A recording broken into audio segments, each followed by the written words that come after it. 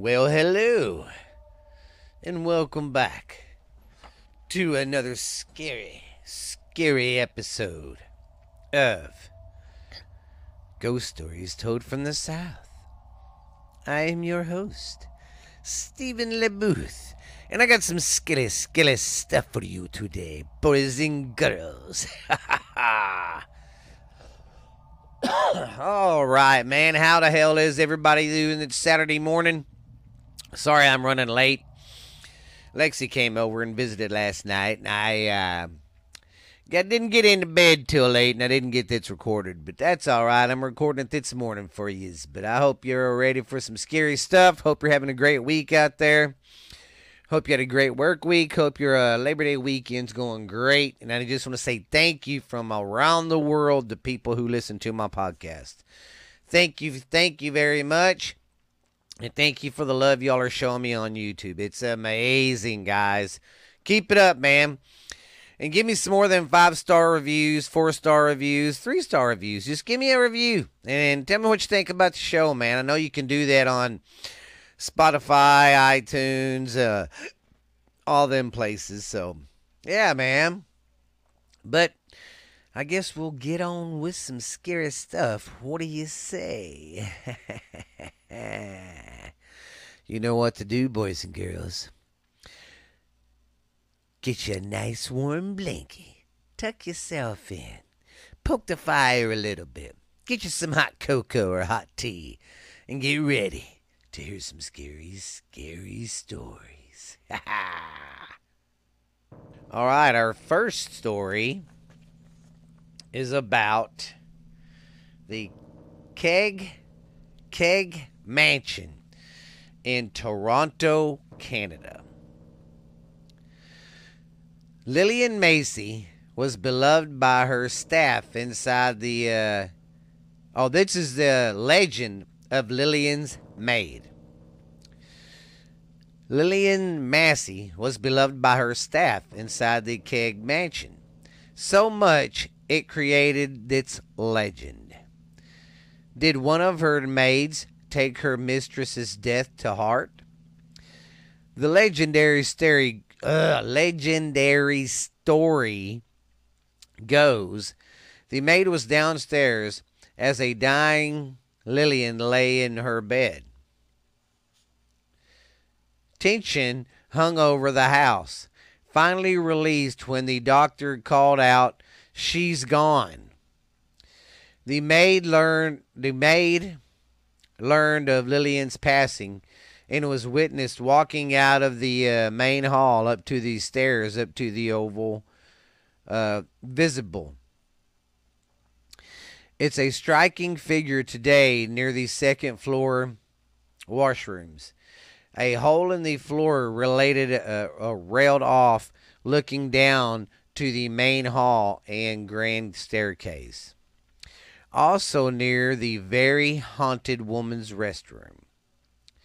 Unseen, the maid had brought in a length of rope, fashioned a noose, wrapping one end to the wood railing, and hoisting herself up and over the side.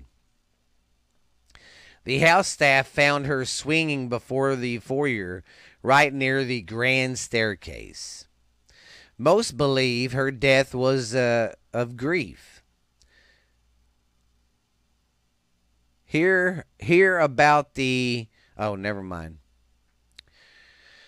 But there's another version of the story given by those who cannot answer the questions. They said the maid was having a secret affair. With one of the Macy men, who was believed to be happily married. For unknown reasons, the maid feared the secret would be exposed after Lillian's death. So, people say that's why she hung herself, because she didn't want it to get out. Now we're going to talk about the maid's ghost. Do you trust the legend? Does it matter? Because many people believe Lillian's maid is the resident ghost of the Keg Mansion. Hope I'm saying that right. Maybe from history or built up energy from strong belief. So many witnesses to the maid's ghostly encounters of the king's staff looking up at night. Looking up at night. Here are some of the common experiences. Walking to secure the front door after a long night and serving customers. Some staff see movement from the corner of their eyes, spinning towards the grand staircase. A quick scene, sorry about that. A quick scene enough to terrify the toughest of employees.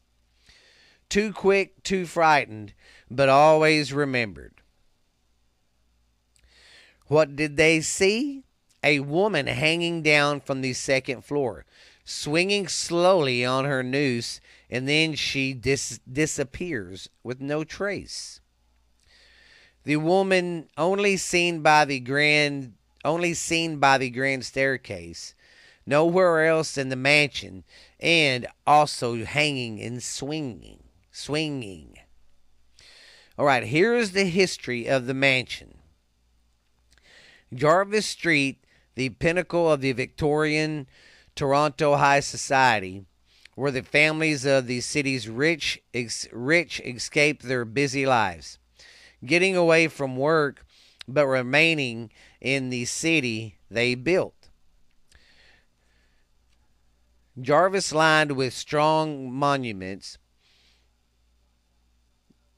unique mansions never copied, and none so impressive as the Keg's Mansion, built for McMaster. They built the house in 1876 for Arthur McMaster. The last name is familiar to locals. Is the same family who founded the McMaster University, now located in Hamilton. The university started in Toronto and in current day building now used by the Royal Conservatory of Music. They moved to Hamilton to expand, taking over land in the old Westdale neighborhood. Arthur was the nephew of the university founder William McMaster. In 1830, Hart Macy's bought the house. Hart was from Toronto, left the city briefly, moving to Cleveland, Ohio, in the U.S. Hart's daughter Lillian Macy's eventually took over the house and ran all the family interest. At the time, a woman running her prominent family was very rare. That did not matter to the Macy's or any of their family or friends, because Lillian demanded the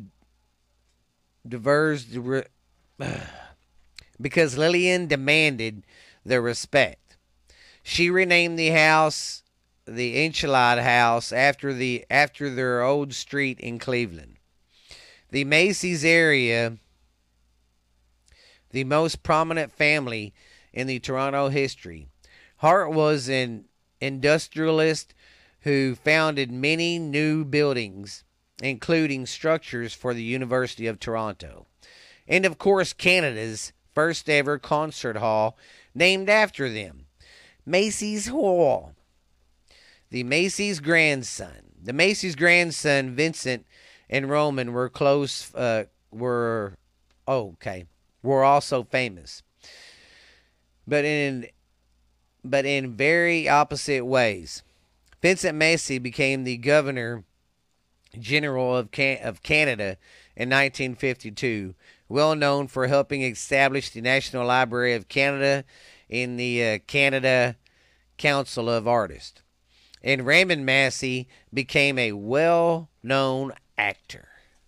So if y'all are ever around this place, tell me about it. I think that'd be pretty cool. go visit something like that. You know, that's what is just so crazy about some of these stories, how they unfold and why they're the person that killed herself or the tragedy happened to them while they're haunting the place. You know, and that makes sense because back then, I mean, nowadays it wouldn't be such a big scandal, you know, a rich person sleeping with the help. But back then, woo, Lord, if you got caught sleeping with the boss and you was a peasant or a po or a servant, yeah, that was not good, not at all.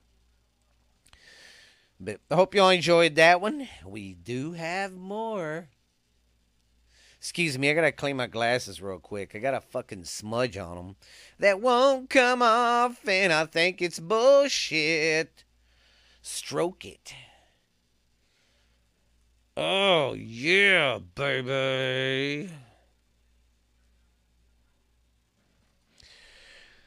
Okay, let's get ready for the next one. All right, our next story is the Fairmont Banff Springs Hotel in Banff, Canada. Hope I'm saying its stuff right. Since it opened to the public in 1888, the Banff Springs Hotel has seen history, celebrities, and rebuilds, but also has seen tragedy. Millions of guests have checked in, but a few have never checked out. Some even believe that they still roam the hills of the iconic concert castle in the Rockies today. See, that's the crazy thing about a lot of the hotels. People go there to kill themselves sometimes. So that's why you get a lot of ghosts there. And you know, people do die in hotels too from stuff. But the Fairmont Banff Springs Hotel, in 132 years. Oh, excuse me. I had to burpee. Excuse me, that was nasty. All right. In 132 years, the popular Alberto vacation spot has allegedly set the scene for horrific murders, suicides, and terrible accidents. Rooms have been boarded up, and the paranormal are frequently recorded. Some are spectacle, but many claim to have seen it with their own eyes. The Bride of the Banff Springs is perhaps the most active shadow of the hotel, even appearing on collector stamps and coins. Like many ghost stories retold hundreds of times, the details have become embellished and no one is quite sure who or what happened to the exclusive woman in white. Oh my God, another woman in white. Like many ghost stories retold, okay, the most popular story dating back to 1920 was that of a bride had fallen down a flight of stairs after she tripped on the hem of her dress.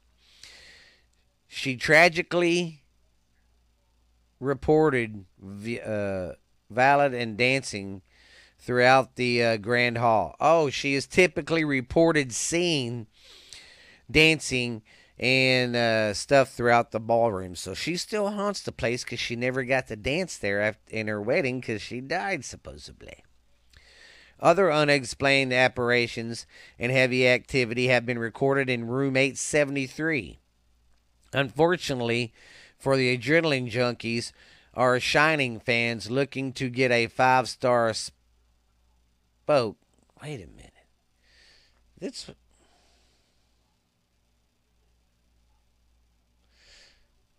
Anyway, okay, I'm fucking messed up because The Shining was a different hotel, and this one's in Canada.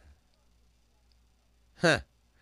I don't know. That threw me off because The Shining, that story was on a different hotel.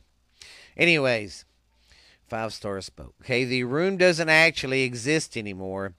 Apparently, after years of people claiming that they were terrorized in this suit, the hotel decided to permanently seal the room. That's crazy. Although the hotel staff claims that no such crime ever took place, the room is believed to be the place where a man killed his wife and daughter before taking his own life. Another specter, much less sinister than the other, is Sam the Bellman. Said to be a helpful, cheery spirit, Sam is often mistaken for live employees. We're not sure if we buy into any of these myths or stories or legends, but we do get a bit of the funky shivers, excuse me, shiver whenever we're at the resort outside. It could be a chill from an open window or the pursuit of the lost and damned spirits. Really, though, if you're ever in the area, check it out. You can review their website, so go do that and go check it out for me, guys. Tell me what you think of the place. I would really love people's feedback on some of that stuff if you've ever been there. Man, I could have sworn. Let me stop real quick. We're gonna take a quick break. I gotta get a drink. All right, I am back. Our next story is the old spaghetti. Oh, the old spaghetti factory. Now, don't get this mixed up with the old spaghetti warehouse in Houston. This is the old spaghetti factory in Vancouver, British Columbia. The first old spaghetti factory restaurant opened at its location in Gastown in 1970. Located in what was once the headquarters of the W.H. McKellen Company Ltd., a grocery wholesaler. The restaurant is wonderfully decorated with antiques and artifacts from yesteryears. The old spaghetti factory has 4 ghosts in its residence. The first and best known is the spirit of a tram conductor. And I guess these guys ran the little trolley cars. He frequents the old trolley car that is parked inside the restaurant and contains dining tables. The trolley, number 53, was once a part of the British Columbia Electric Railway Company's fleet of electric trams. I don't know why they call them trams. Maybe you people in Canada can tell me why. Why don't they just call them trains instead of trams? But anyways, well, I guess it's not really a train if you think about it. But anyways, built in nearby New Westminster in 1904, it served as a public transit trolley in and around Vancouver for many years. In 1957, it and dozens of other trolley cars were demolished in favor of the electric and diesel buses that are commonplaces in the city today. The trolley car was installed in the building in 1969 during the setup of the restaurant. It's up for the debate whether the conductor's ghost came with the trolley or not. Some say he died in the collision of an underground rail line below the restaurant. But this is unlikely because Vancouver's trolley cars all ran at street level. And as the building has no historical contact with the BC Electrical Railway Company, the ghost probably came with the trolley car.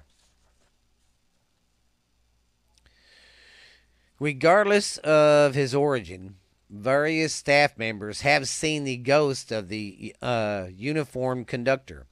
He always appears seated at the same dining table inside the streetcar late at night. After closing, also placing settings are moved by unsaid hands, and inexplicable cold spots and an experienced and an they feel cold spots and they have experiences inside the car. The second ghost of the spaghetti factory is a small mischievous spirit with a ruby face and bright red hair, simply known as the Little Red Man, or Loki Lou. He looks out to staff members by name. Oh, he calls out to staff members by name and strolls through the kitchen. That would creep me out. Some ghost calling my name. I think I'd crap my pants. His favorite prank is to surprise female customers in the ladies' washroom. On one particular occasion, two ladies saw the dwarfish man leaving one of the cubicles, dressed in a red shirt and red long johns. After looking at them and laughing mischievously, he left through the washroom door. To, to their surprise, no one else had seen the unmistakable man leaving the washroom. It is said that one of the women looked at a picture of the ghost, but when the film was developed, he appeared as a blur. So this woman had enough sense to be like, oh man, let me get a picture of this real quick. Takes the picture and it comes back blurry. Yeah, pretty crazy shit, you know what I mean? Nobody knows who the little red-headed man is or why he haunts the restaurant. One thing is for certain, however, he's a devilish little fellow. The restaurant's third ghost is that of a young boy. In early 2012, this ghost gave a female a serious, terrible fright. She was in the back section of the restaurant, helping to close up for the night. While she was busy resetting some tables, a boy ran past her towards the very back. With it being so late and no customers left in the restaurant, she thought it was strange that a boy was running around. So she followed him. The boy ran under a table alongside the back wall, turned around and looked up at her. When she looked at his face, she saw his eyes sockets were empty. That would make me run. Terrified, she ran to the front of the restaurant to tell the manager about what she'd seen. She told him that she couldn't work at the restaurant any longer and resigned right there on the spot. Yeah, she quit on the spot. Excuse me for that, Bert. See, that would be crazy. I don't know what I would do if I ever seen something like that. I'd probably just scream. Be like, ah! A physic visited the restaurant and identified that the ghost of the little boy as Edward. She also pointed out that there is a vortex located at the back of the property. She also claimed that several small artifacts that decorated the restaurant have spirits attached to them. See, that's another thing people never think about. They never think that, they always just assume a house is haunted, not an object. But an object can be haunted too. And I've heard a lot about that, about how people will go buy something at a garage sale or get something that somebody gave it to them and they put it in their house and their house starts being haunted. So that happens a lot too. So watch out when people give you something. The boy's ghost is thought to be responsible for bending curtly on tables in the back of the restaurant. One night closing hours, a staff member walked through the back area to check that place settings had been properly laid out. He was stunned to see that each cutlery item was bent upwards on one of these tables. So all the stuff was bent, like forks and all that kind of stuff. Other staff members saw the bent uh, spoons and forks too. But by the time they brought the restaurant manager over to see, it was all back to normal. In addition, the ghost sometimes places a dining chair on top of the table in the back section, which the staff finds every morning. Man, that'd be some weird crap, dude. In 2015, another server had an encounter with Edward. After closing, she saw the boy dressed in a flap cap, wool jacket, and corduroy pants run towards the back of the restaurant. She chased him, and like he's done before, he ducked under the table. She ran to the front of the restaurant to take the manager back with her to see the boy. But when they got there, guess what? The boy was gone. Oh, that's where I am. Okay. The boy was gone. And then they noticed that the place settings had been disrupted. The spoons and forks was all in a pile in the middle of the table. At another occasion, a customer sat in a row of booths behind the entrance to the restaurant. She saw the boy's reflection in a mirror on the back of the wall. He was using an arm to spin around a narrow column behind the front desk. When she turned around to look at the boy, he vanished. The fourth ghost in the old spaghetti factory is of a girl who appears at the table in the front window. She sits and holds a balloon. Nobody knows who she is. Once a friend of the restaurant general manager had a conversation with her that lasted several minutes. The little girl explained to him that she was looking for her mother. When he returned to the table after telling the manager about this, she disappeared. Man, that's just some crazy shit, guys. I would poop my pants. I'd be like, what? Especially that boy. He sounds creepy as hell.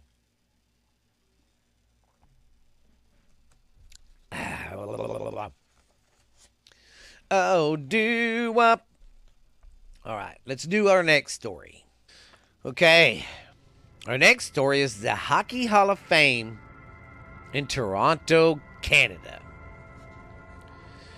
For more than 50 years, a ghost known only as Dorothy has haunted the Hockey Hall of Fame. The star is now able to publicly reveal her identity and confirm what actually happened. In the early 1990s, a few years before the Hall of Fame moved into the historic building that had been a Bank of Montreal branch for close to 100 years, a Toronto musician, Jonah Jordan, saw a female ghost looking down on her from the second floor ceiling. Jordan was playing the harp at the event being held in the building's Great Hall. She was unaware at the time that a ghostly figure haunted this space. I remember it so vividly, she said, because it was one of those things you'll never forget. Jordan refused to go up to the second floor by herself when she played at the hall, which opened in 1993, some years later. It was just too spooky up there, she said. It is assumed by those who believe in such things that Jordan had seen the spirit of a young teller known as Dorothy, who had killed herself in the bank sometime between the early 1900s to 1960. According to various sources, although Dorothy has been written about in numerous books and articles, she has never been given a last name. Nor was the reason for her death. Until now. Dun dun dun. The star has learned that she was Dorothy Mill Elliott, 19 years old. She shot herself early in the morning of Wednesday, March 11th of 1953 and died 22 hours later at St. Mitchell's Hospital. Her death didn't garner much attention from the newspapers of the day. The long defunct Toronto Telegram ran a brief item on March 11th, which reported that police were checking a story that the attractive young brunette may have been disappointed over a love affair. And see, I've noticed that happens a lot with these ghost stories, either whether it's a male or female that commits the suicide, but there's always a love triangle tied up to that sucker. Where was that? The Telegram did not follow up on the story, but the Toronto Daily Star, as the Star was then known, ran a 3-paragraph item on page 14 the next day that announced her death, setting the cause of loneliness because her boyfriend had left her to take a job on the boats. Neither paper mentioned her name, but it did appear on a death notice on March 13th that the Star discovered. Over the years, other rumors emerged. One version accused her of having been caught stealing money. Another said she had been discovered helping members of the Irish Republican Army, who were planning to rob the bank to fund their calls back home. A physic several years ago said she was murdered because she had uncovered a scam involving the bank manager. See, that would make sense too. You know, a poor 19-year-old girl stumbled upon this fucking guy who's been swindling money, through the bank for years. Hell yeah. The chief of the police had a leading judge, all of whom were embezzling money belonging to the farmers. The most common theory, however, was that she was having an affair with either another tailor or a branch manager and a married man who had an apartment in the bank. That's fucking weird. Why would you have an apartment in the bank? Okay. The later account is the accurate one. According to someone who knows the details, but for personal reasons does not want to go on record, she was a beautiful young woman who was very popular. This person says she looked like the actress Rita Hayworth. The source also told the Star that Dorothy had been apprehended at the age of 9 following the deaths of her parents a few years apart. Lynn Redwood, the bank's messenger in 1953, described her in a 1982 interview as the life of the party, the most popular girl in the bank. She said she shot herself in the woman's second-floor washroom with the bank's revolver, a .38 caliber, which was kept in his drawer. Years later, his son Vic said his late father told him that he had an ambulance attitude carried Dorothy downstairs, likely still alive in a wooden Woodster-style chair. That chair was at my parents' cottage as late as 1990. A few years ago, I spoke with Dorothy's fellow workers, who thinks the last person to have seen her alive. Dorothy was a beautiful girl, tall and blunkstrous, said Darian Bacter. I was very sympathetic at the time, but she was the man liked her very much. And he remembered the day of the shooting. I came in at 8 a.m. She was already there. She said, Barkin noted that Dorothy, who was wearing a blue knit dress, looked distressed and she looked distressed.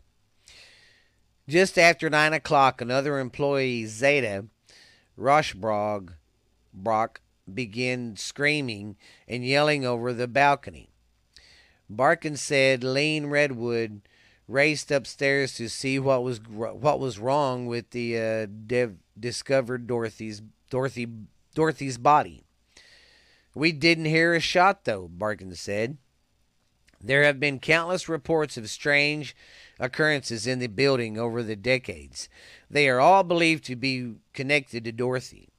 Lights flicking on and off, doors and windows opening and closing for no apparent reason, and moans and screams and other eerie sounds echoing through the historic structure. Some staff and employees have heard footsteps when working alone at night. A few have felt a phantom hand on their shoulder or leg.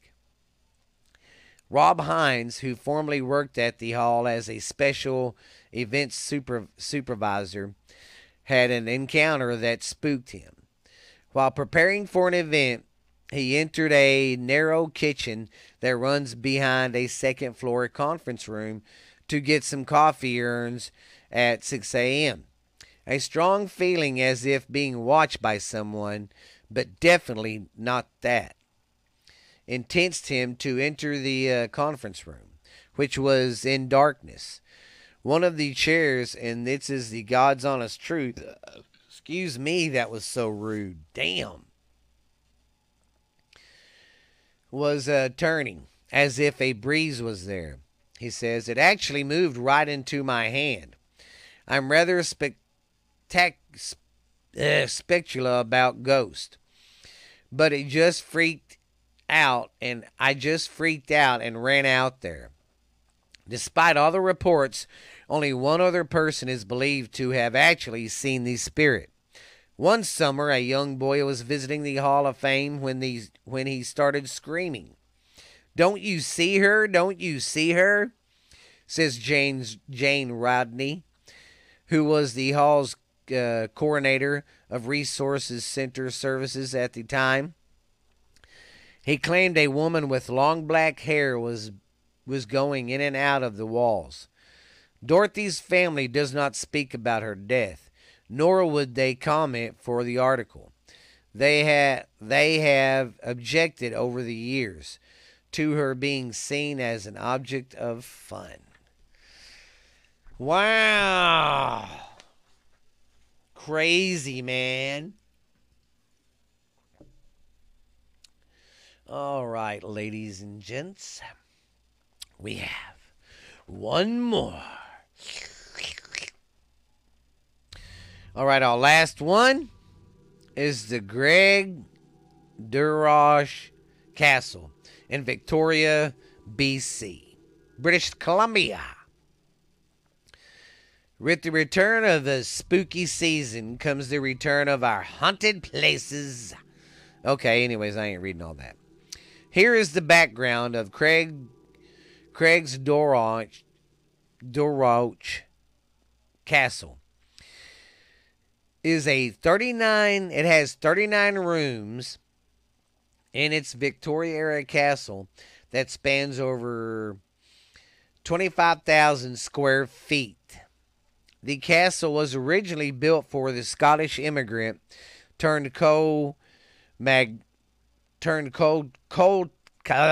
anyways, he got rich off the coal mining. Robert Dunsmuir and his wife Joan. Located atop of the hill overlooking the city of Victoria.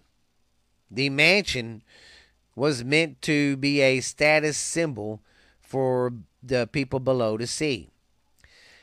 However, Robert would never get to bask in the beauty of the completed castle.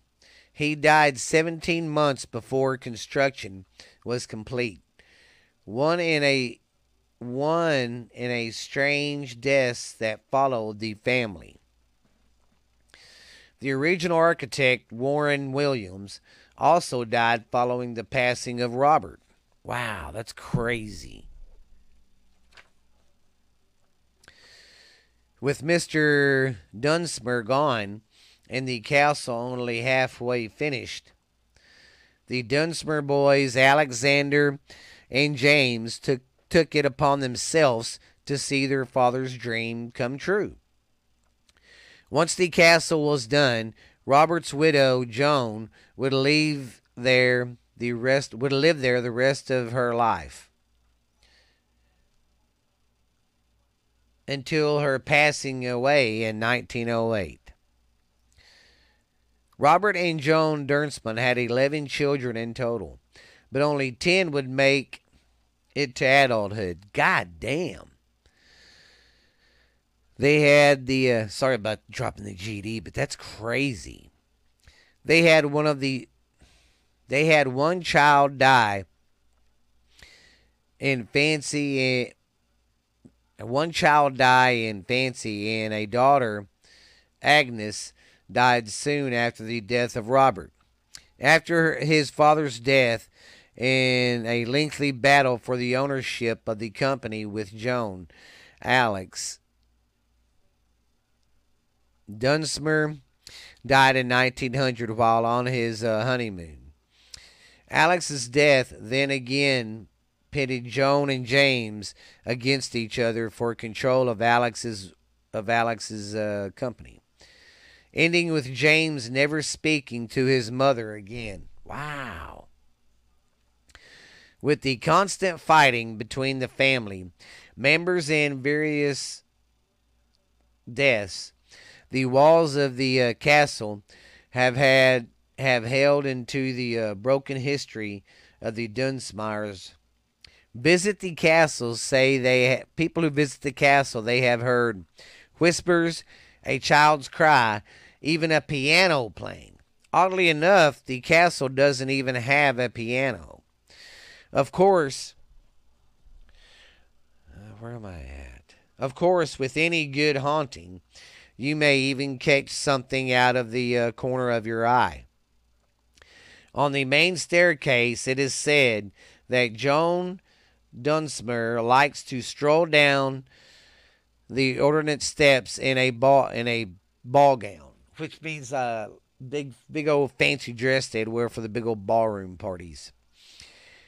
If you are daring, you can make your way to the basement to see a childlike figure staring at the ground, only to vanish before you can approach it. There's also the scent of burning candles, cold spots that form randomly, and objects moving seemingly on their own.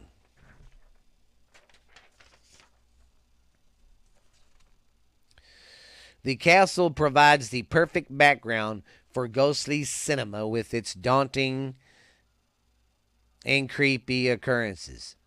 In 2013, the popular teen supernatural show Spookville filmed at the castle, and then in 2016, the castle was used to film the horror movie The Boy. It has also been used for films and shows ranging from Little Women to The Amazing Race. So, if you're ever around there, let me know about this place, man. That seems like a pretty spooky place, too. But anytime there's tragic shit that happens like that, there's always some stuff that goes bump in the night, if you know what I mean. Well, guys, I hate to say it, but that's all we have for today. I hope you enjoyed the show, and I hope you guys liked it. Like I said, thank you guys so much for the love and support. Go leave me some 4 or 5 star reviews. give me a review, give me something, because that's what keeps my show going as I keep building my status. So just thank you guys very much. Hope you've been enjoying the show. And until next time, tell some scary stuff and be scary. And guess what? Halloween's around the corner. I'm so ready. But you guys be good, be scary, and we will holler at you later, man.